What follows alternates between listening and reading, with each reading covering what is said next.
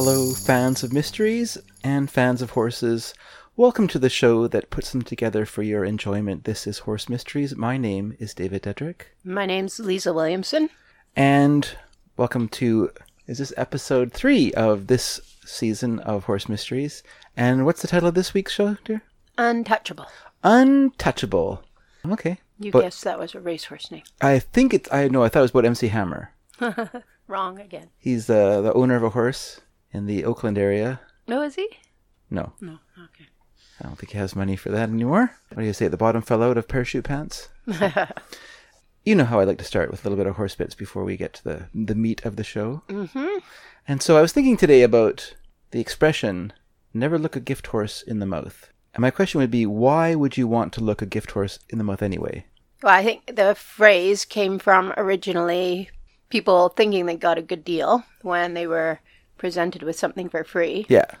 Only to find out later that it was not the case, and simply based on the age of the horse, because you can age a horse by its teeth. Okay. So, and when we're talking about teeth, we're talking about incisors, which are the teeth you see when you curl the lips up or back. Uh-huh. So, as with humans, horses have 2 sets of teeth, baby teeth and adult teeth. Okay. And so we can age a horse very, very precisely with baby teeth. I see. So the central, when they're born, they have only gums, no teeth. Can I ask how long is a horse considered to be a baby? Like in our that is something that is up for debate, and it depends on the horse's age. But generally speaking, anywhere from 2 to 5, a horse is still considered young. Young, okay. If you're a thoroughbred, then you're fully grown and you're in work at 2. Okay. But that doesn't necessarily mean that they're fully grown. They might still have some issues that come from still growing. Right. Okay. Yeah. Okay. But, as far as the teeth go, basically 4.5 would be when the last baby teeth are shed and the last permanent incisors come in. So, when a horse is born, it's got no teeth, but within 24 hours, typically the central incisors will come in. Okay. And then it's the laterals. Like how prominently? Like they start to peak or like fully appear? Yeah, they start to fully appear. Like they start to go through the gums, yeah, right? Yeah. And then the lateral incisors come in, and then by the time the baby's 9 months old, the corner incisors will come in. Mm-hmm. And then likewise, as far as shedding those teeth, 2.5, the central incisors are shed. 3.5, the lateral incisors are shed, and then 4.5, the corner incisors are shed. So okay, so you really can accurately. Yeah, it's kind of like looking at a little kid in grade 1, and they have no front teeth, right? And so that's a pretty typical grade 1 picture. And then likewise, you could look at a horse's teeth and go, "Oh yeah, this horse is this age." The baby teeth also have a little bit different appearance as well. They're more shorter, they're more upright, they're whiter. They have a distinct root or kind of curve towards the gums because they're like baby teeth. They're not deep. They don't have a root. Sure. Whereas adult teeth, when they come in, again in the centrals, that'll be 2.5 corners or laterals, 3.5 and corners, 4.5. It takes about half a year to grow down. So we'll say a horse has a full mouth, which means it might have all the adult teeth in, but if the corners haven't grown down to meet the other ones, it's not yet called a full mouth in wear. So we can very accurately age that horse to 5 years of age, just based on how far down the teeth have grown, etc. Okay. Which of the adult teeth are grown in, which of the baby teeth have been shed. So the baby teeth fall out, then kind of like our teeth would come out. Yeah. Is there a horse fairy that comes and gives them money for their teeth? There is not. That's not fair. So then, basically as the horse gets older, I always say when I'm teaching, you can fairly accurately see, give or take a year, 6 months to a year with a horse under 5 years of age, but it gets decreasingly accurate as the horse gets older. So 5 to 10, it's give or take a couple years, and then 10 and older, it's give or take 5 years. But there are some markers that you're going to look for, and there's things like hook in the upper corner incisor that appears when the horse is 7. Then another hook appears, that gets worn off when the horse is 8. Then another hook appears anywhere from 10 to 13, but only in some horses. Okay. The other big marker is something called the Galvane's groove, which is sort of a line that looks like it appears on the top by the gums and works its way down, really what's happening is the horse's teeth are wearing off. So you're just seeing more of the tooth exposed. Because while the tooth is wearing off at the bearing surface, the gums are receding at an actual faster rate than the teeth wear off. So you're seeing more of the tooth exposed as the gums recede is what's happening. But I have read recently that only 40% of horses have this Galvain's groove. Okay. Galvain was a guy who was a self-professed horse whisperer who was from Australia back around 120 years ago, and he became very famous. It was like magic that he could just go in and look at a horse and say, oh, it's this age. And people are like, what? Yes. Oh, that's amazing. Yeah. In the olden days, people would do things where they would file a horse's teeth down, because the big thing that you're going to look for with a really old horse is they'll have very long teeth because the gums have receded a lot, and very sloping teeth. So unscrupulous horse dealers in the old age would file the horse's teeth down to make them shorter. Sure. The other thing that you'll look for is they'll have cups in their teeth and dark marks in their teeth, usually if they're between, say, 7 and 10. And so people would actually burn with like hot pokers, marks in their teeth to try and say to buyers, oh, this horse is 8 or 9.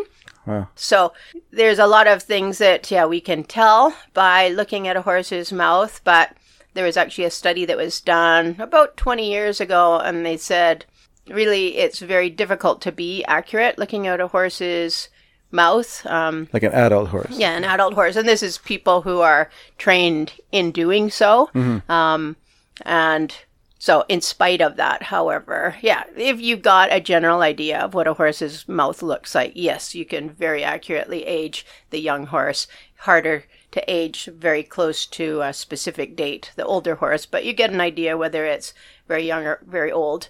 Don't look a gift horse in the mouth. I think actually what they're saying with that is be appreciative of what you're given. And don't kind of go and go, oh, this car is a little bit old for me. I'd rather have a new car than you gave me. But when something's free, mm-hmm.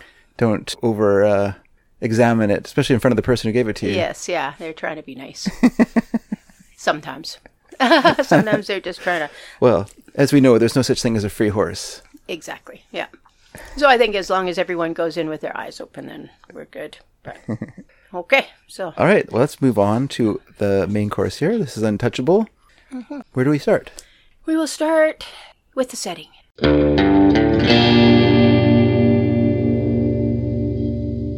So this was spring of 2016. What were you doing in spring of 2016? What was I doing in spring of 2016? I have no idea. Me neither. I know. I was just like, same old, I guess. Nothing much going on. And the location for this particular incident was the historic Flint Ridge Riding Club, which is located at 4625 Oak Grove Drive in La Cañada, Flint Ridge, California. La Cañada? Mm-hmm. It's spelled like Canada. But would have the tilde over the N. So, have you ever heard of Flint Ridge? No. I've talked about it before.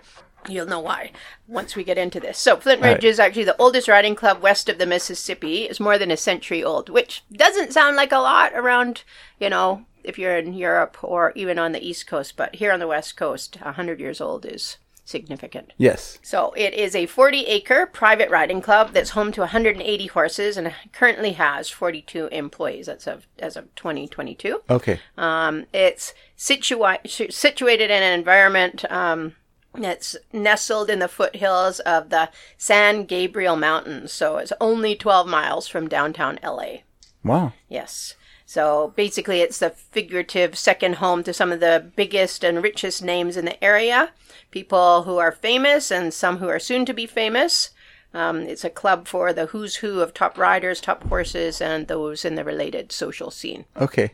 So currently, again, as of 2019, it's registered with tax-exempt status as a nonprofit under the class of amateur sports. Monthly membership for the club is $190 a month, which does not include initiation dues.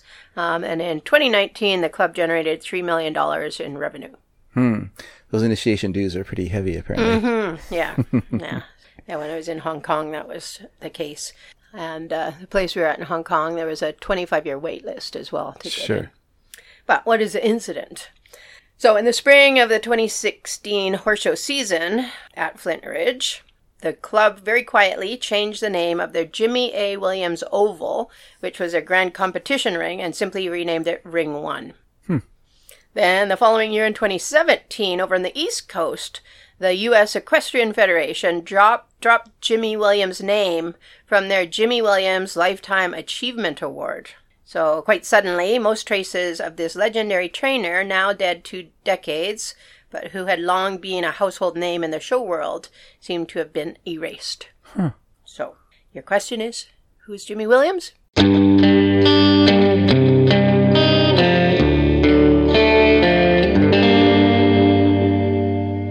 I'd heard of him. I've never seen him. I know he came up here. Jan, who you'll remember, was telling me about him riding at Milner Downs one time. Okay. And I don't know that he competed, but he was always on the horses, did a lot of schooling, and she said he had a horse and he just rode it around the showgrounds with no bridle.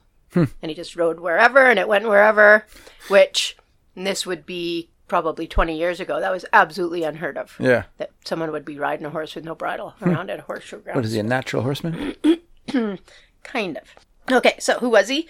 Jimmy A. Williams was a highly celebrated elite riding coach and trainer who presided over Flint Ridge Riding Club from the 1950s until his death by natural causes in 1993. Okay, so it's more than 20 years ago. So he's a much decorated trainer. Time flies. Seems like 20 years ago. He enjoyed celebrity-like status in the horse world. So what George Morris was to the East Coast show horse scene, Jimmy Williams was to the West Coast. So in George Morris's 2016 book, Unrelenting, he described Jimmy as the quote, master horseman, a master teacher. He was a star and bigger than life, end quote. And George Morris is? George Morris, long time. Chef de Keep. Yeah, Chef de Keep, also member of the U.S. equestrian team, the jumping team, writer of many books, clinician, and yeah, he was kind of one of the proponents of the forward riding seat. You know, he does not claim that he invented it, but he certainly promoted it heavily. Okay. And maybe explain what that is then. So, you brought that up. Yeah, I think we talked last time about how in the old days people thought horses would jump with their front legs sticking out in front of them and their back legs sticking out behind them. If you ever look at an old English hunting scene or any picture of horses jumping. But the other thing you'll notice is the people sitting straight upright. And that's how people used to ride in the olden days. And then the D'Annunzio brothers of Italy, they were military guys from about 100 years ago, and they developed something called the forward seat or the jumping seat, where they actually leaned forward, and that actually put the rider's center of gravity more over the horse's center of gravity, which allowed the rider to ride much more comfortably, because if you sit straight up when you go over a jump, you basically get whiplash every time. And then because the rider is more with the horse can jump higher, the horse can go faster, and so it created a revolution in riding as far as jumping and jumping heights, jumping competitions. But there was a definite style difference, especially between, say, the Germans or people in continental Europe. And they would do a lot of sitting between jumps and holding until they would see their spot, and then they'd race the horse forward to the jump and jump over the jump. What the forward riding seat was is you just go up into that position and the horse gets balanced and it just canters underneath you, and the rider doesn't really change, and the horse just jumps up and matches your position and back down again. And so it's less the rider, I don't know, kind of manhandling the horse. And I think that's something that allowed more women to become prominent, because just takes a lot less muscle. Less control, yeah.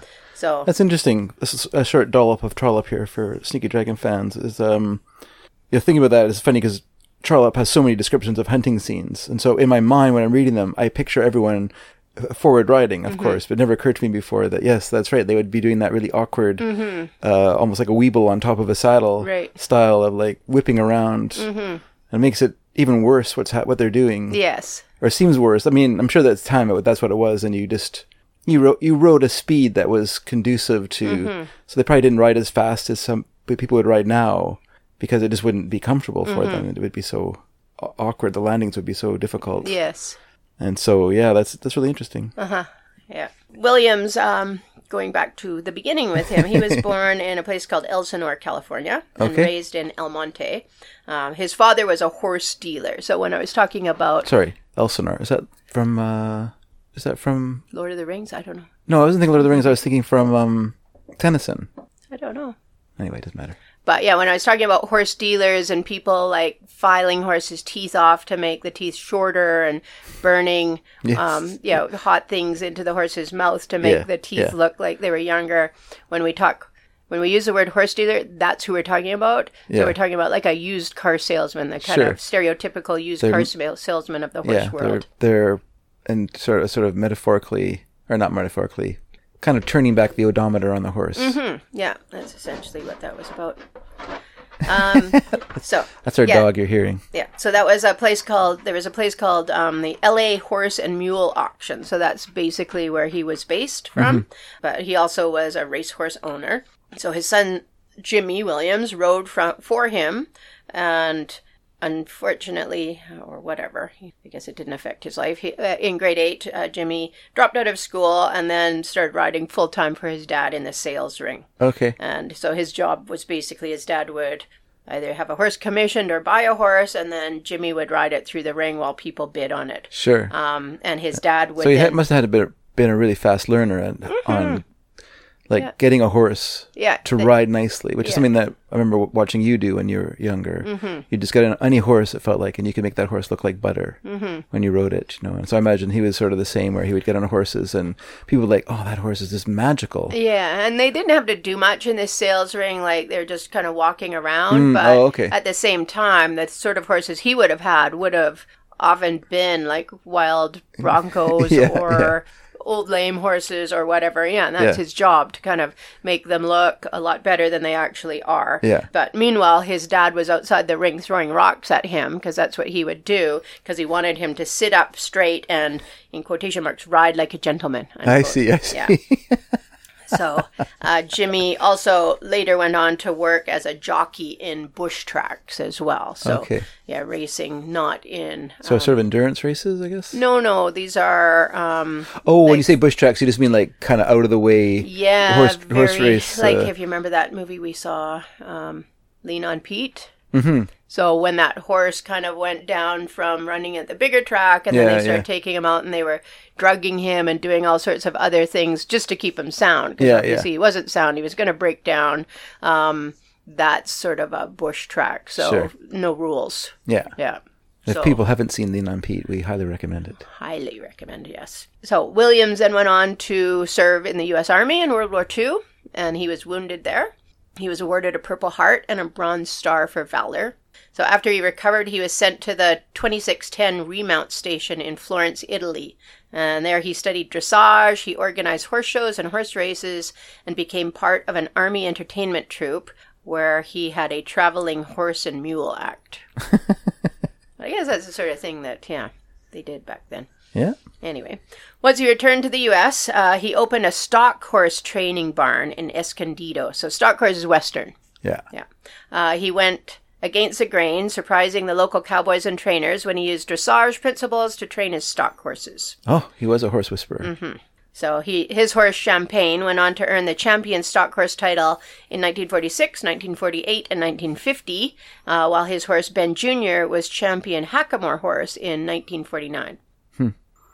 So I think we're kind of glossing over the fact that he would have had a really tough, hard life doing what he was doing. Yeah, very much so. Like, it would have just been like hand to mouth.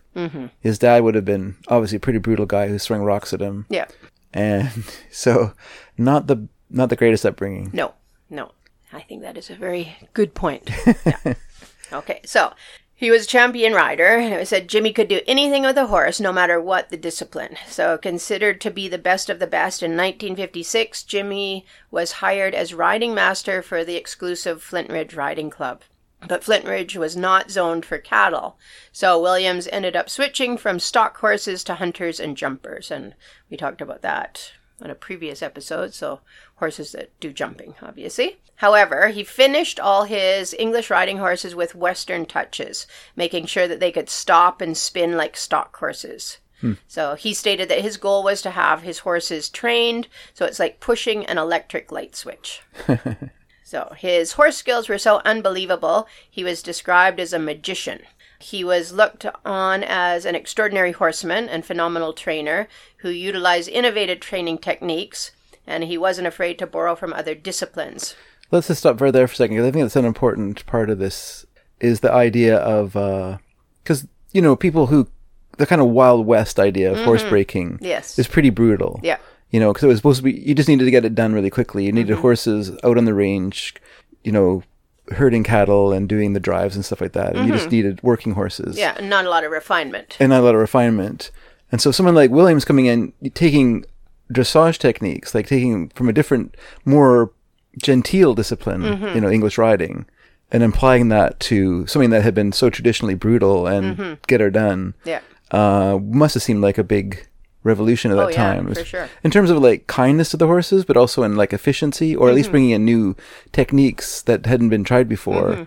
And in a world that was just, it's kind of the same thing we had when the whole, quote unquote horse whisperer thing became a thing. Yes. And really was just importing different techniques from other disciplines into breaking horses in a Western style. Yeah. And people are like, oh, it's a miracle. And you're like, well, it's just, people have been doing this forever in other disciplines. You just don't know about it because it's such a hidebound, traditional, cowboy thing with a bunch of crabby guys who don't want to change how they do things. Yeah. And I think that's the big thing about the horse world, is it's so traditional in so many areas, like even as far as... In so many bad ways too, like in horse racing and stuff like that, where there's just so many brutal, almost like just voodoo techniques that have no real value that are still performed because they have some sort of magical idea that it's going to work and make a horse better. Yeah, it worked on one horse, and so they'll apply it for the next 1,000 horses, whether it works or not. Yeah. Yes, that is so true of the horse world. So, Williams was respected and admired for his ability to tame wild horses and for the knack he had with difficult horses. So he trained dozens of champion horses, including the jumpers El Mio and Kid Shannon. He was well known for spouting aphorisms, and one of his most frequently quoted was, "It's what you learn after you know it all that really counts." So, that's a good one. Yeah. So he worked with the offspring of Hollywood stars and executives, as well as those of the business elite. He trained future Olympians, coached the U.S. equestrian team in Calgary from 1978 to 1980, and was the U.S. equestrian team's chef de keep from 1981 to 1982. So ultimately, 37 riders he developed went on to become international level professional trainers, including Mary Mare Chapeau, we'll hear about her later, and Krasinski, again, Hap Hansen, Sue Hutchison, Robert Ridland, Mason Phelps, Rob Gage, Ronnie Freeman, Linda Huff, and Ken Nordstrom. Ken Nordstrom we've talked about before, because he was the guy who rode in Horse in the Grey Flannel Suit. He was the extra. So he was the one that jumped the big stone wall. Bareback. With no bridle. Pretty amazing. Yeah, wearing fluffy house slippers. He must have, when he got the telephone call asking if he'd be interested in doing that, he must have been, oh, sure. You have to do it without a bridle. Oh, okay. Well, that's going to be more difficult, but I think I can still do it. And wearing fluffy house slippers. What is going on here? Okay. So, Williams was described by some as movie star handsome, and he had also worked in the film industry, first at the age of 22 as a stunt double for Tyrone Power. So he appeared in films such as Jesse James, and later worked as a wrangler and horse trainer, most notably of the horse Alvarado in the Disney film The Horse in the Grey Flannel Suit, with his student, Ken Nordstrom, who was a rider, and with the horses in The Horse with the Flying Tail, which was another film that I saw when I was in Pony Club. It was a documentary about the horse. Nautical was his name. Okay. And he was a wild horse that had been captured and went on to be in the Olympic team. Yeah. In 1969, money from the filming of The Horse in the Grey Flannel Suit was used to build a new wing for junior activities at the Flint Ridge Riding Club. So students from Flint Ridge were used as extras in the film. Okay. Yeah. So in addition to training and teaching, Williams was very connected to the executive levels with those in many disciplines of the horse show world. So he was founder, director, and vice president of the Pacific Coast Horse Show Association, and he was on the board of directors of the Pacific Coast Cutting Horse Association. He was granted the American Horse Show Association Horseman of the Year Award in 1960, the second time the award was presented. And in 1977, he was given the California Professional Horsemen's Association Horseman of the Year Award. He won the Patsy Award, which is a film award, for training Alvarado for the Disney film The Horse in the Gray Flannel Suit. He was also given the Vaquero Award from the California Riding Club Association and was inducted into the National Reined Horse Hall of Fame. He was also a longtime member of the U.S. Equestrian Team Board of Directors, so that would be involved in picking the Olympic team. So in 1988, the U.S. Equestrian Federation created a Lifetime Achievement Award that they named after Williams. So a sterling silver award was commissioned and created by Tiffany's to resemble the cowboy hat that Williams constantly wore. And in 1989, Williams himself became the first recipient of the U.S. Equestrian Federation's new Jimmy A. Williams Lifetime Achievement Award. The same year, Williams was also inducted into the U.S. Show Jumping Hall of Fame.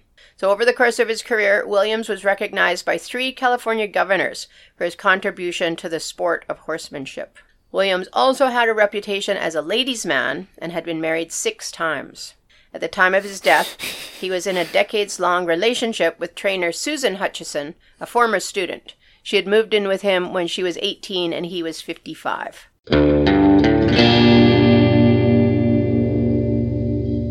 So as stated earlier, a number of historic institutions and competitive organizations suddenly changed the names of various arenas, and trophies, thereby dropping any reference to the legendary trainer, Jimmy Williams, without providing any explanation. At Flint Ridge Riding Club, where Williams had ruled for decades, all memorabilia, paintings, and pictures connected to the man were removed. So this all happened more than 20 years after his death. Nothing official was stated at the time, but the rumors had circulated for decades. However, these whispers had been largely ignored for years. In 2017, Chronicle of the Horse reporter Molly Bailey reached out first to well-known Flint Ridge alumnus and then flew across the country to California to learn more. Her investigation involved multiple interviews with people who had previously ridden at Flint Ridge. Her story was first published in the journal in April 2018 using testimony from scores of young women who had previously ridden at Flint Ridge. All had been taken advantage of sexually by Jimmy Williams. The New York Times then picked up the story, doing their own in-depth investigation, which involved interviewing 38 former students of Jimmy Williams, as well as grooms, trainers, and officials, who each revealed that they had experienced or witnessed groping, kissing, and sexual assault by Jimmy Williams over the course of decades. The New York Times story broke on May 29, 2018. Jimmy Williams was alleged to have been a long-time sexual predator. He preyed on young girls, usually his own students. The survivors had remained quiet for years, and Williams' actions had not been secret.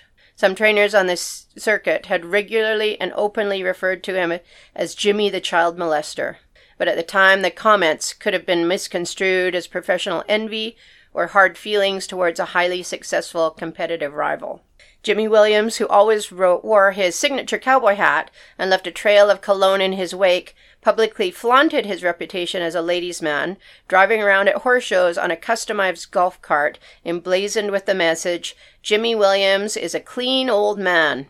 Amen." He possessed the ability to take something distasteful and turn it into something used to entertain, something that was socially sanctioned and accepted by those in power. He was a character, but in the worst sense of the word.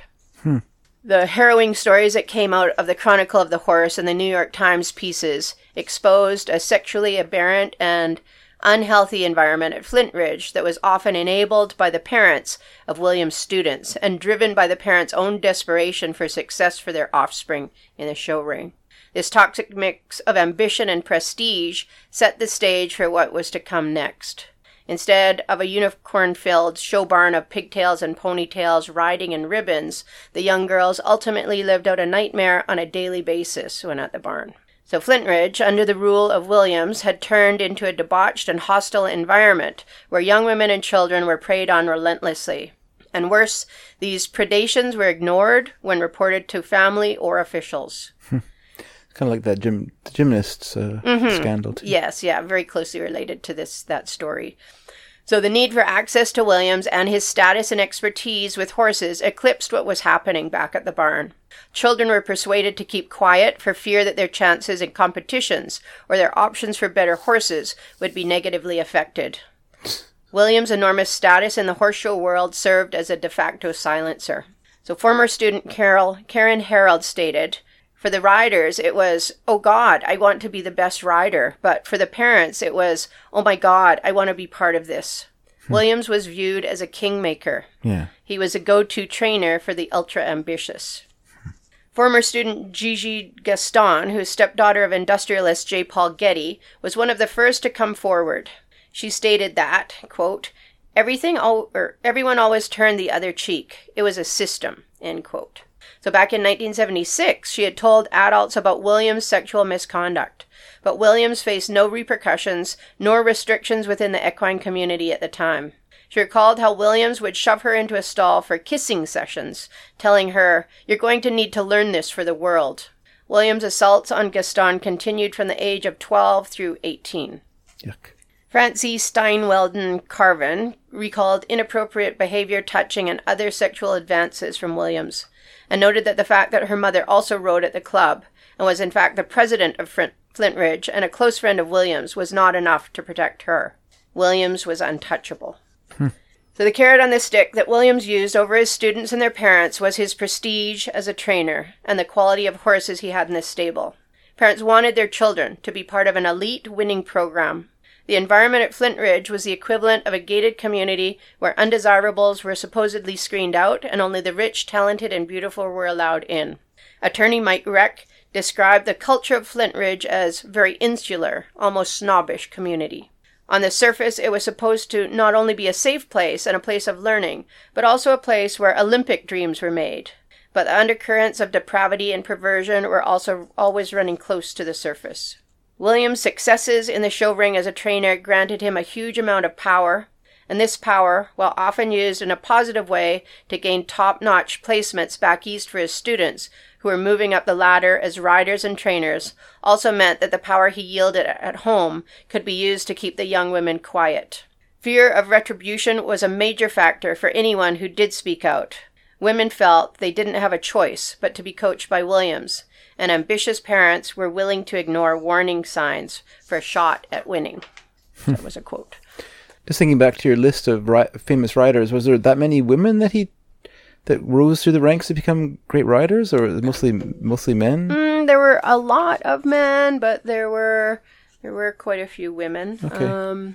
So Mary Chapeau okay. was, I think, the first one that was mentioned. Mm-hmm. And Krasinski, when we were in Europe that time watching the Barcelona, yeah, that Olympics, mm-hmm. I remember seeing Anne Krasinski ride, and she had brought a very green horse, and he started stopping. I just remember her specifically. She's the only rider I remember from that whole Olympics, but I remember watching that. Yeah. Susan Hutchison, that's the one he ended up living with from when she was 18 and he was 55. Linda Huff, who used to be a columnist for Practical Horseman magazine. Her dad, Champ Huff, was previously a columnist, would have been a friend of him. Wow. Yeah.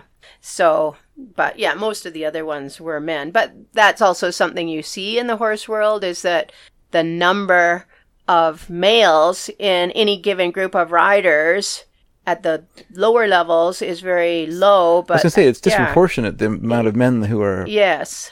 So that's an interesting thing. And I've had people ask me many times, why is that? But I can't really explain it. I remember watching the... well, glass ceiling would be one. Yes, problem. Yeah. And, watching the Olympics in Hong Kong and just seeing, especially with the jumper riders, although I did say that forward seat riding takes a little less muscle than, say, the old school European style, but even so, it seemed like the women riders often were struggling a whole lot more. So there is the strength component of it. Sure. It's at the Olympic level, it's the only place where women and men compete against each other. Yeah. So there's that.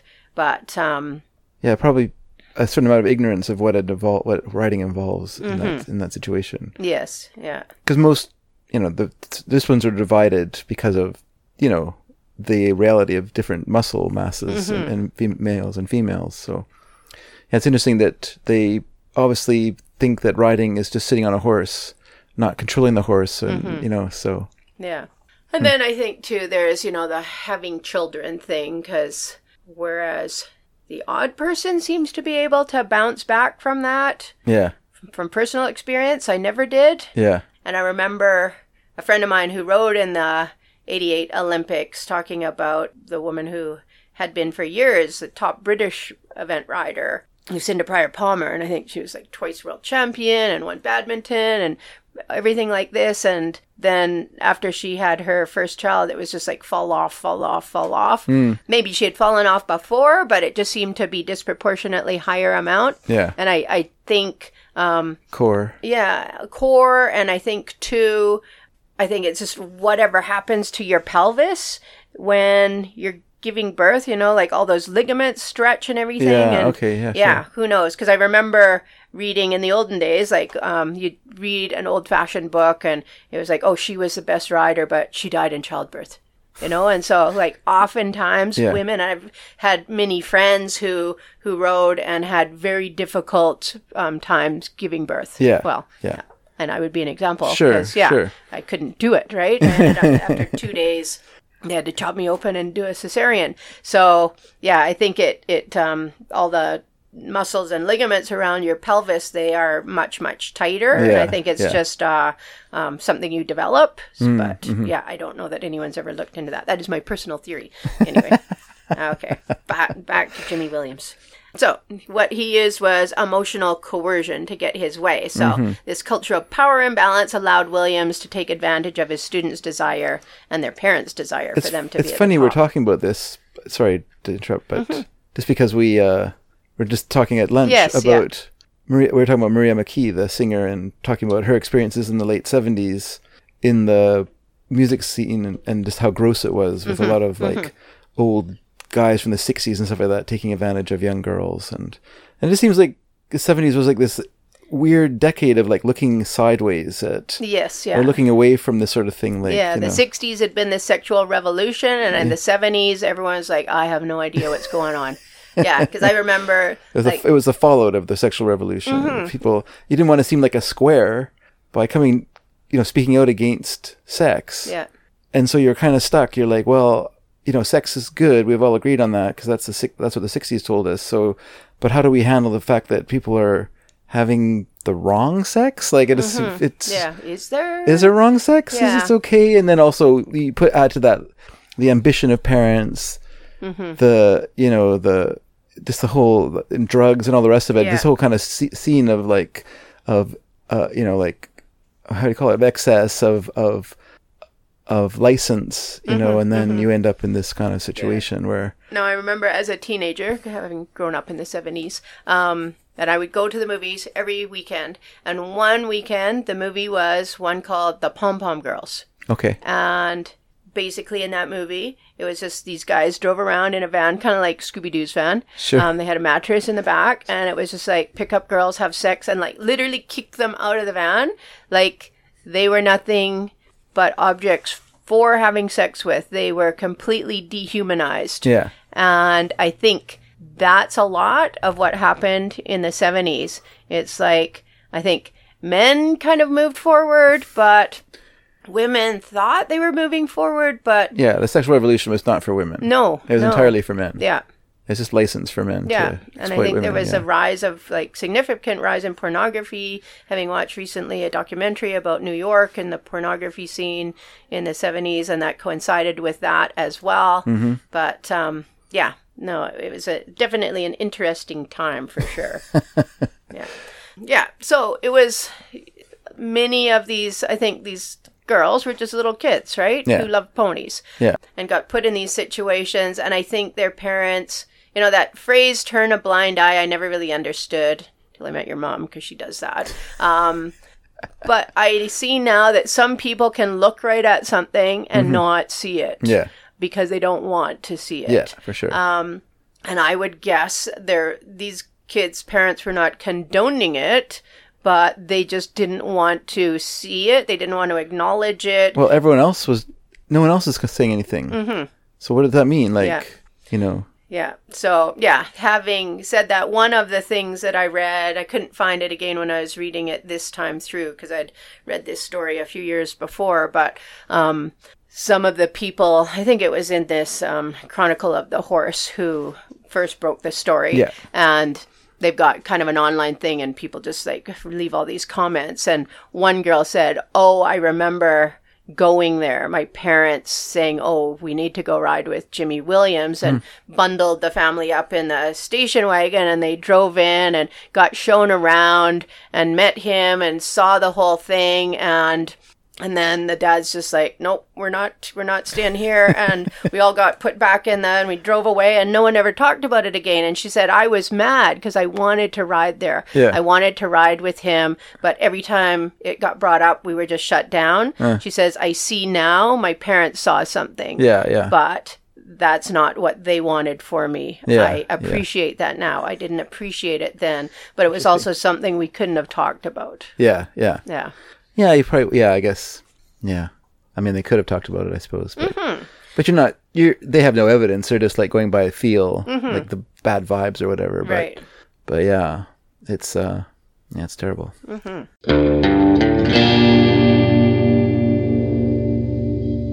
Ambitious young riders who wanted to reach the elite level of competition were encouraged to submit to the godlike trainer. And many times people referred to him as he was God. He was godlike. Yeah. His unorthodox training methods, his movie star good looks, and man's persona might have been enough on their own to attract and maintain clients, but the fact that he was the winningest trainer on the West Coast, the man with connections to those in power on the East Coast and in the U.S. equestrian team, were usually enough to convince even more dubious parents.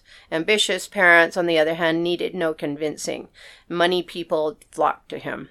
So, in a story about Jimmy and his legendary horse training abilities, it was stated that the key to Jimmy's training and teaching techniques was that he followed no rules. He just used what worked. So, it could be said that his approach to people was the same. So, Julie Boyer rode at Flint Ridge from 1974 to 1976. She was 15 when she arrived, and the abuse started soon after. She stated that, quote, he would open his mouth and stick his tongue down your throat, end quote. Kissing and touching soon evolved into Williams forcing Boyer to perform oral sex. She said, quote, he pretty much threatened me that I could not stay there, that somehow or other I'd get kicked out if I didn't do this thing that he had to teach me how to do, end quote. While attending a 3-week horse show at Del Mar, Williams made Boyer open the door of her hotel room to him, and then he raped her. On another occasion, he told her mother the two were going out of town to look at horses for sale, and instead he checked them into a hotel and assaulted her. The abuse continued for 2 years until she left Flint Ridge at age 17. So the abuse was widespread, and for many it was a poorly kept secret. Former student C.C. Durante Bloom stated, he would try to French kiss all of us. The culture at Flint Ridge and at the shows in the surrounding areas was one in which the equine community looked away while Williams kissed and groped young girls, often publicly and always with impunity. Riders recalled that Williams' M.O. would be to corner them in a horse stall, pin them against a wall, and either force his tongue in their mouths, their hands down his pants, or both. He claimed he needed to teach them how to perform these acts to make their boyfriends happy. Some girls learned to avoid the barns. One recalls that she took to wearing a camera around her neck, so it was uncomfortable for Williams to press himself against her. Williams was getting horses from the nearby Santa Anita racetrack and retraining them for sale, or for use by the riders at Flint Ridge. Karen Harold recalls that riders who stayed silent received better access to horses. The unspoken rule was of not saying anything, not divulging anything. Harold went on to describe how Williams wielded carrot and stick to ensure silence in exchange for better horses to ride for those who were compliant, and threats they'd fail in the sport without him as coach. Attorney Mike Reck has stated that the prestige as coaches, access to resources, and influence gave them, so trainers, enormous power over the careers of young equestrians. They took full advantage of this power, while the greater equestrian community turned a blind eye to the abuse of minors for decades. Multiple Olympic medalist Anne Krasinski started riding at Flintridge as a 4-year-old, and after progressing through the ranks of the beginner trainers at Flintridge, found herself at 11 graduating to Jimmy Williams, which she described as a really big deal. I was only 11, still quite young. It was so exciting. To get to ride with Jimmy was like riding with God. Sadly, the elation did not last long, as Williams quickly made his signature move on Krasinski, which was to assault her in the stables. She recalled that, quote, he tasted of alcohol whenever he pinned her in the horse stall, end quote. Krasinski was only 11 when Williams started kissing her, and then the abuse got worse. She stated, quote, he penetrated me when I was 11. I was a little kid, and he was God, end quote. Krasinski went on to endure 6 years of continual rape. So the abuse and inappropriate behavior were not just purely physical. Karen Harold recalls that I'd be riding in the ring, and Jimmy would come up alongside me and walk alongside. He'd always be on a horse in the ring, and he'd tell me horrible sexual stories about how to turn on a woman and his own sexual experiences. Susan Lorenzo Langer stated that, quote, for Jimmy Williams to invite you to his house, even if it was to chase you and molest you, he was a magician with horses. We were so in awe of him. He was so famous. He was a movie star. I was a kid, end quote. So Alan Balk, past president of Flintridge Riding Club, was partway through writing Williams' biography when he received a call from a parent of one of Williams' victims. She told him that both her daughter and a friend had been molested by Williams. Balk confronted Williams, who denied the accusations. Williams attributed the accusations to competitive rivalry spurring the claims. Balk was satisfied with this answer and stated, Jimmy Williams never claimed impeccable personal virtue. The investigation went no further. Another past president of Flintridge stated that Williams just kissed everyone indiscriminately, so she never thought anything of it. She claimed that no one ever, during her time as president, had a complaint about Williams, but also stated that she believed no one would have complained to her, as she and Williams were very close friends. Years after Williams' death, a change in the laws in both New York and California permitted extensions to the statute of limitations for survivors of sexual abuse. This opened the way for the allegations to finally come to light, but the news of Jimmy's misdeeds were not always well received. Many of the people who knew and had been supporters of Jimmy were angered at the allegations. Many felt it was unfair for the accusations to come to light 20 years after Williams' death. Many blamed the victims. Some went so far as to argue that the young riders had actually pursued Williams rather than Williams doing the pursuing. Others attributed Williams' behavior to the social mores of a different era. Trainer Hap Hansen stated that he had witnessed kissing and touching girls and women, but believed it was consensual. It is important to recognize, however, that in cases of sexual abuse such as these, the victims are being groomed for sexual advances and are vulnerable. They may feel shame, or they may feel flattered that someone they idolize is sexually attracted to them. It may take a long time to untangle these threads. Williams' fame most likely prevented many from questioning him sooner, and the situation highlights the power imbalance inherent between a student, especially a minor, and a trainer. So, yeah, as a coach, I've just had to go through all this ethics in sports and safe sports stuff. So, as you mentioned before, the thing with the gymnastics coach, yeah. Mm-hmm.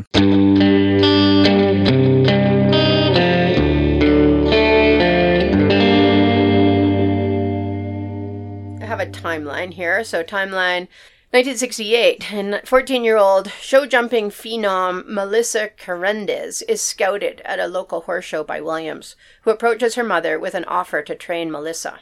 Once an agreement was reached, Williams followed Melissa back to the barn, where she began grooming her horse. Williams then throws his arm over her in an avuncular way, and then shoved his tongue down her throat. She immediately told her mother, who did not believe her, because, after all, it was Jimmy Williams. The plan for teaching proceeds. Williams then sexually abused Carendez for the next 3 years. 1976, 15-year-old Gigi Gaston is invited to Jimmy Williams' bungalow, which was situated ringside behind a hedge at the Flintridge grounds. Williams exposed himself to her and attempted to push her mouth onto his penis. Her braces scratched his penis, and when he jumped back, she made her escape. She immediately informed several adults in the vicinity, who then all confronted Williams together. Gaston believes any investigation stopped there, as Williams talked his way out of it, and the incident never got reported to those running Flint Ridge or anyone higher up. 1988. The U.S. Equestrian Federation plans to create a Lifetime Achievement Award that will be named the Jimmy A. Williams Lifetime Achievement Award. Jane Forbes Clark, first VP of the U.S. Equestrian Federation, is warned of Williams' rumored misconduct by an unnamed source just before the trophy is inaugurated. She does not investigate, beyond calling friend Frank Chapeau, whose wife, Mary Mare Chapeau, was a former student of Williams. Forbes Clark does not take the issue to the board or speak to any other authorities about the allegations. 1989, the U.S. Equestrian Federation Jimmy Williams Lifetime Achievement Award is created and presented to its first recipient, Jimmy A. Williams. 1990, multiple Olympian Ann Krasinski has been undergoing therapy for the sexual abuse she endured while training with Williams. It is when she undertakes a step where she has to say it out loud, talk about it, and share it with those close to her that she learns that Williams had also sexually abused her sister Lisa. Up until that time, Krasinski had thought she was the only one. She then reaches out to friend Francie Stein-Weldon and learns that she too was repeatedly assaulted by Williams. The pair meet up, find an old logbook of riders who were at Flint Ridge with them at teens, and begin making phone calls. They learn that many of their peers were similarly sexually abused by Williams. Spring 1993. Lisa and Ann Krasinski, Gigi Gaston, Karen Harold, and Francie Stein-Weldon Carvin all meet in Santa Monica to begin group therapy. Unfortunately, the statute of limitations on sexual assault had run out, so the group were powerless to legally do anything more. October 4th, 1993, Jimmy Williams dies of respiratory failure. 2013, the Safe Sport Initiative is conceived of as a way to help keep athletes in all sports at all levels, all across the country, safe from sexual abuse. June 11th, 2015, the Show Jumping Hall of Fame in Lexington, Kentucky, holds a special meeting. Jimmy Williams, who had been inducted into the Hall of Fame in 2019, is removed as an inductee. Board members cited under the rules for inductees into the Show Jumping Hall of Fame the bylaws concerning an individual's integrity and character. Behind the scenes, it was Ann Krasinski and other riders who had suffered at the hands of Williams who were responsible for mounting the pressure needed to ensure this happened. 2016, Flint Ridge Riding Club quietly dropped the name of Jimmy Williams from its Jimmy Williams Oval, their main competition ring. 2017, the U.S. Equestrian Federation quietly drops Jimmy Williams' name from their Lifetime Achievement Award. Then, when asked about the change, U.S. Equestrian Federation President Christine Tauber states the reasons were purely bureaucratic. I guess they're worried about litigation. Yeah, they were. 2017, Chronicle of the Horse reporter Bailey reaches out to Olympian Ann Krasinski as one of Williams' most successful longtime former students to inquire about rumors she was hearing about Williams. Krasinski agrees to talk about what has happened between her and Williams. April 2018, Bailey publishes her story in the Chronicle of the Horse. April 18, 2018, the Flint Ridge Riding Club released a statement that the club would remove from their publicity any affiliation with him. All pictures and paintings of Williams, as well as his trophies, have been removed. The show jumping stadium ring, which was named after him, is now called Ring 1. May 14, 2018, U.S. Equestrian Federation bans Jimmy Williams from his membership, a move that occurs 24 years, 6 weeks, and 14 days after his death. May 29th, 2018, the New York Times publishes an extensively researched article written by Sarah Maslin-Neer that puts all the allegations about Williams' sexual misconduct squarely in the public eye. Summer 2018, the board of the U.S. Equestrian Federation meets to acknowledge that boundaries have been breached in this case as well as others. They recognize that simply erasing Williams' name from the books was insufficient. The Safe Sport Initiative was introduced for coaches and those working with youth. 2019, legislators passed the California Child Victims Act, CAAB 218, which is enacted to protect victims of sexual assault. Now victims are allowed to file until the age of 40. January 1st, 2020, the California Child Victims Act comes into effect. August 5th, 2020, Gigi Gaston files a lawsuit against Flint Ridge Riding Club and the U.S. Equestrian Federation, alleging premises liability, negligence, negligent supervision, negligent retention, negligent failure to train, warn, or educate, sexual battery, sexual harassment, and gender violence. May 2nd, 2021, Julie Boyer files a lawsuit alleging sexual harassment, negligence, and related claims. May 4th, 2021, another woman files suit against the now-deceased Jimmy Williams, Flint Ridge Riding Club, the U.S. Equestrian Federation, and the USA Equestrian Trust, alleging that the organizations were negligent for exposing her and others to Williams and providing him with housing on the riding club grounds. January 21st, 2022, Boyer and Gaston motion for consolidation of their cases. The motion is granted. So, in conclusion, the fallout. Rob Gage, who was previously mentioned as a noteworthy student of Jimmy Williams from the Flint Ridge days, went on to become a successful trainer and judge in his own right. However, it appears that he learned more than just horse sense from his mentor, as around the same time as Jimmy Williams' accusations were being made, similar charges of widespread and repeated sexual abuse of students dating back to the 1980s were being filed with Safe Sport against Gage. One of the first to come forward was Hillary Kuhn Ridland, wife of another former Jimmy Williams student, Robert Ridland, who is now coach of the U.S. Olympic show jumping team and has been since 2013. One of Gage's tactics was to give each of his conquests a necklace with the pendant SG for secret girlfriend. Monique Hansen, another student... What was that? I said, ugh. I know. So Monique Hansen, another student of Rob Gage, stated that he said we would get married when I was 18 and have kids and a barn and ride in the Olympics together. He said we would be this super equestrian couple, and I fell for it. Rob Gage ultimately received a lifetime ban from Safe Sport. In June 2019, Rob Gage committed suicide at his barn. He had a thing called Judge My Ride on Facebook. Yeah. And you would send in pictures and he would comment on it as a judge. And I remember that blowing up at that time. Huh. So Mike Reck, lawyer for Gaston and others, has stated that the future of children of the equestrian community are safer because these men are now gone. Alan F. Balk, who is writing the biography of Jimmy Williams and made an attempt to investigate some of the claims, had an impressive resume of numerous administrative roles in the horse world, including Senior VP of Marketing at Santa Anita Racetrack, competition manager at Del Mar and the 1984 LA Olympics, announcer at the National Horse Show at Madison Square Gardens, the World Championships in Kentucky, and at Devon. He served as president of the National Horse Show Association and USA Equestrian. He was a director for the USA Equestrian Trust and trustee or director of both the U.S. Equestrian Team and the American Horse Show Association. He was president of the American Horse Show Association from 1997 through to 2009, when the organization transitioned into the U.S. Equestrian Federation, a move made with the guiding principles of inclusion and openness. In talking about his role in these organizations, he referred to himself as an agent for change. Falk also noted that he had spent an inordinate time around horse trainers. It was simple hero worship. That was a quote. Falk also was past president of Flint Ridge Riding Club. Gigi Gaston is now a filmmaker. She has stated that accountability matters. No child should have to endure what I did, and I'm doing this to make kids of today safer. No institution should care more about its own reputation than child safety. Karen Harold now works in breast cancer research. Julie Boyer continues to compete with her horses in the sport of three-day eventing.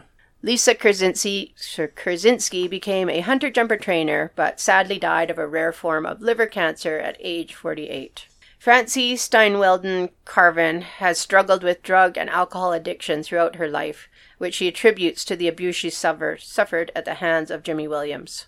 She's a horse trainer who owns and runs Meadow Grove Farm in Lakeview Terrace, California, with her husband, trainer Richard Carvin, Jr. Fran Steinwelden, mother of Francie, has been a 40-plus year supporter of the U.S. Equestrian Federation and has loaned numerous horses to the team, most of which were ridden by Ann Krasinski, including Starman, who brought home an Olympic team silver medal from Barcelona, and Eros, who brought home team silver from the Atlanta Olympics and won 2 Nations Cups. Steinwelden is the past president of Flint Ridge Riding Club, who worked closely with Jimmy Williams in developing the sport of show jumping on the West Coast. She was inducted into the U.S. Show Jumping Hall of Fame in 2017. Ann Krasinski went on to become an incredibly successful rider and trainer, including representing the USA in 3 Olympic Games, Korea in 88, Barcelona in 92, and Atlanta in 96. And she was awarded 2 team silvers and placed 4th individually in Atlanta with her horse Starman. Krasinski stated that the effect the abuse had on her, quote, and the rest of her life, it's awful. I grew up with the shame and guilt and secrets and hiding, end quote. Following her abuse, she reports that therapy got her through. She achieved forgiveness and even got an apology, which she said was wild. She had confronted Williams in his barn as part of her recovery process, and after much back and forth, finally got this from Williams. I'm sorry. I never meant to hurt you. Ultimately, she said, the horses were my savior. She says of Williams, I still have to say he was a genius, but he was sick. Since the allegations have been made public, Krasinski has teamed up with Diane Lang, U.S. Equestrian Federation Youth Director, to support and advocate for the U.S. Center for Safe Sport to be incorporated into the U.S. Equestrian Federation. Krasinski recognizes a need for victims to be able to access an independent path to report abuse.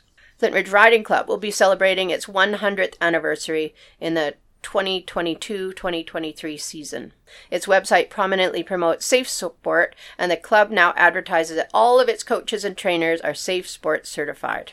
Regarding Jimmy Williams, on behalf of Flint Ridge, then President Susan Osimo shared this statement with the Chronicle of the Horse. Quote, over 3 years ago, Flint Ridge Riding Club severed all affiliation with Jimmy Williams following first-time reporting of credible allegations of sexual assault and misconduct by Williams, including allegations involving minors. Related allegations have now been brought against Flint Ridge under California's Child Victims Act, raising questions about what, if anything, the club knew about Williams' misconduct from the 1970s until his death in 1993. Flint Ridge Riding Club is unequivocal in our support of the U.S. Equestrian Federation barring of Williams from its membership in 2018, and similarly timed retirements of its Lifetime Achievement Award named for him. Flint Ridge in 2018 likewise removed all trophies and other recognition of Williams at our facility, including renaming the ring bearing his name. End quote. Jimmy A. Williams died on October 4th, 1993, at age 76 of respiratory failure in the Hospital of the Good Samaritan after having recently undergone a second heart bypass surgery. There was no funeral, although it was requested that any memorial donations go to the American Horse Show Association or the U.S. Equestrian Team. He is survived by one daughter, Linda Ray Simons of Carson City, Nevada, and his longtime partner and former student, Susan Hutchison. Williams' name was posthumously added to and is now a permanent fixture at the top of the U.S. Equestrian Federation's list of banned and suspended offenders. Williams was never officially charged with any crime. Even this long after his passing, and with the allegations now made public, many riders and trainers who had been students of Jimmy Williams still refer to him as, quote, the most important equine influence in their lives, end quote. This includes some of the women he abused. The end.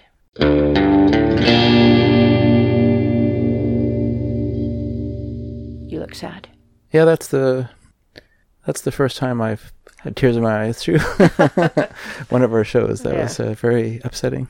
Mm-hmm. It's too bad that he didn't survive to face the destruction of all his achievements. You know, to see his name removed from Lifetime Achievement Awards and from rings and all the things. Mm-hmm. He died with the idea that my legacy will live on, despite. I don't even know if he realized what he had done was terrible. No, I don't think he would have realized. He wasn't that sort of a person. And it's sad in another way that here's this person who had the opportunity to leave behind an incredible legacy of teaching and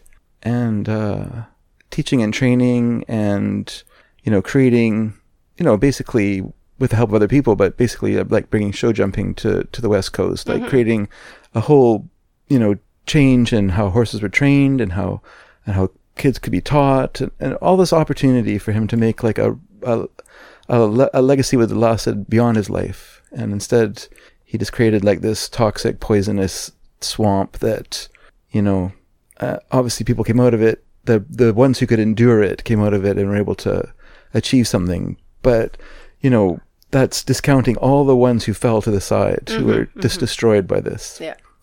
And yeah, it's just sad all around. And maybe it is an illness. I don't know. I mean, obviously there was pedophilia mixed in with just plain old gross, taking advantage of. Yeah, just generalized lechery. Yeah. I mean, I think it was just take as much as you can. I know it bothers people when I want to draw the line between pedophilia and just, having sex with underage girls or whatever, but there is a difference. But obviously you cross that line as well, like just all out, just a horrible monster, and I guess in a way that we say, although, it's, anyway, black. Well, hopefully the next one is a really happy one, dear, because this one really made me sad. I know it made you sad, I'm sorry. Oh, well, I can't say the next one's happy, but it's different. If it's just good old murder and mayhem, I'm all aboard. Like last episode, we were talking about some woman, poor woman. Was it last time we talked about the woman? Anyway, we talked about, it was Mirrenbridge last time, who shot a man to death, and I was laughing it up and joking away, and then we do this one, and I'm just like, it's quiet as a mouse, because I've just got nothing I can't, besides going, huh, or whatever. It's just... Yeah, what can you say? It's just so tragic and awful. Yeah. It's awful all around. I just feel... I know it's terrible to feel something for the person who did the terrible things, but I just think, like, what a lost opportunity for a human, like, just to destroy everything around you, it's just, it's horrible. It's...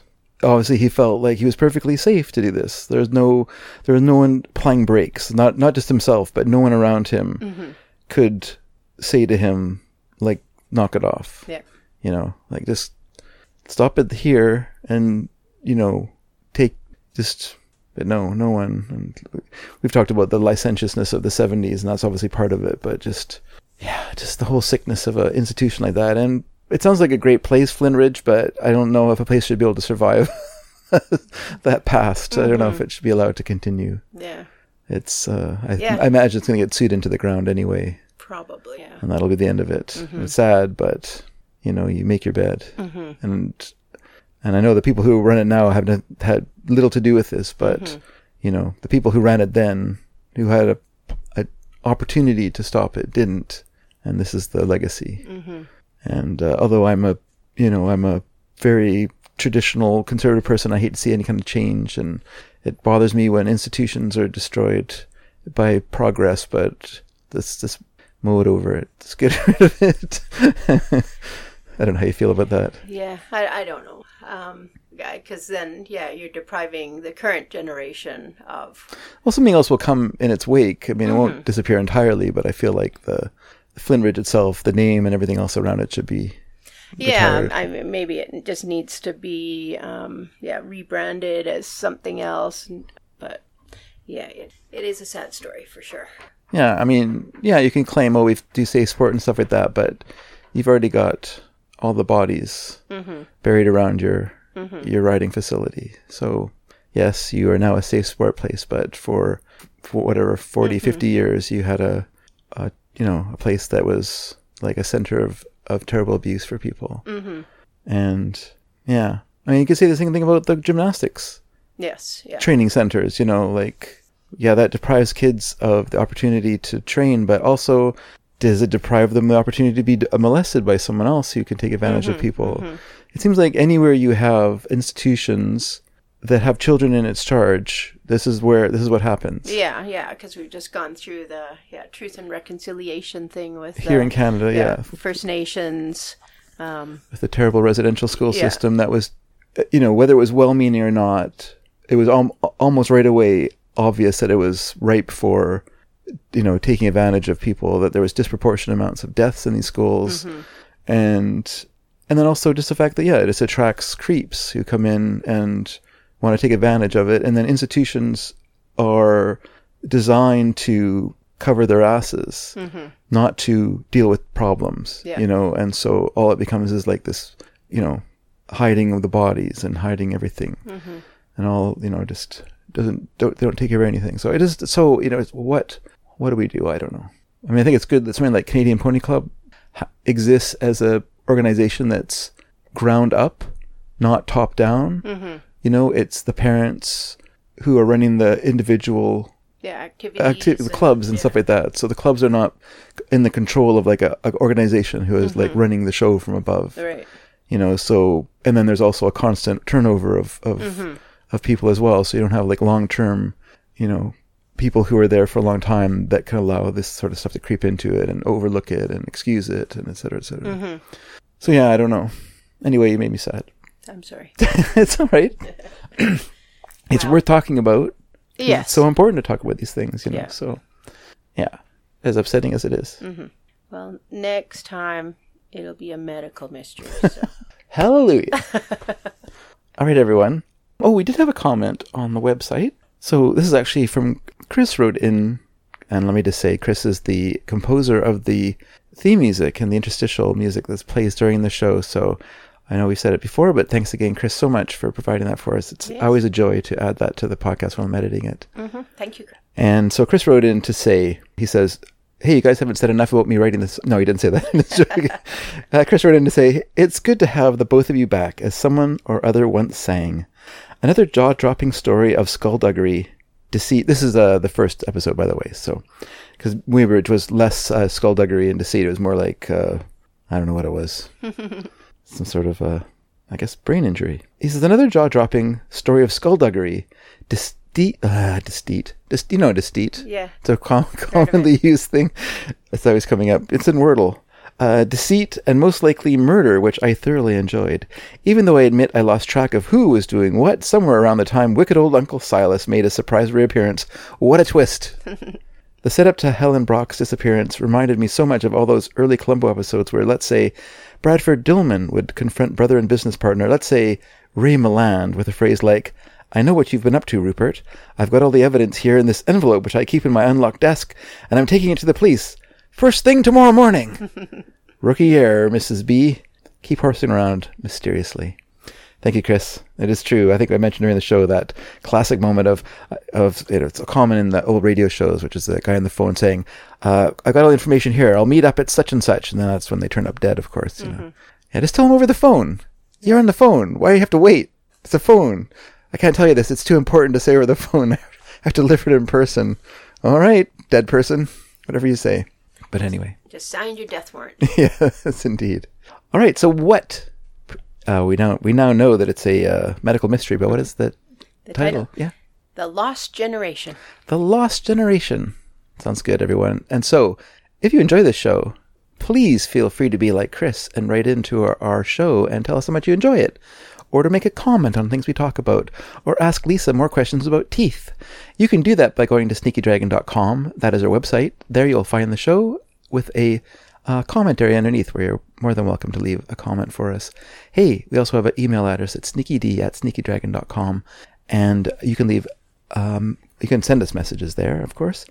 You know, we're also around in other ways, and we're going to make up some other ways to contact us pretty soon if I can ever get my B in G. So, everyone, look forward to that, and look forward to us in a bye week coming back to you. Oh, sorry, I shouldn't use bye week. That's my listening party term that drove Mary insane.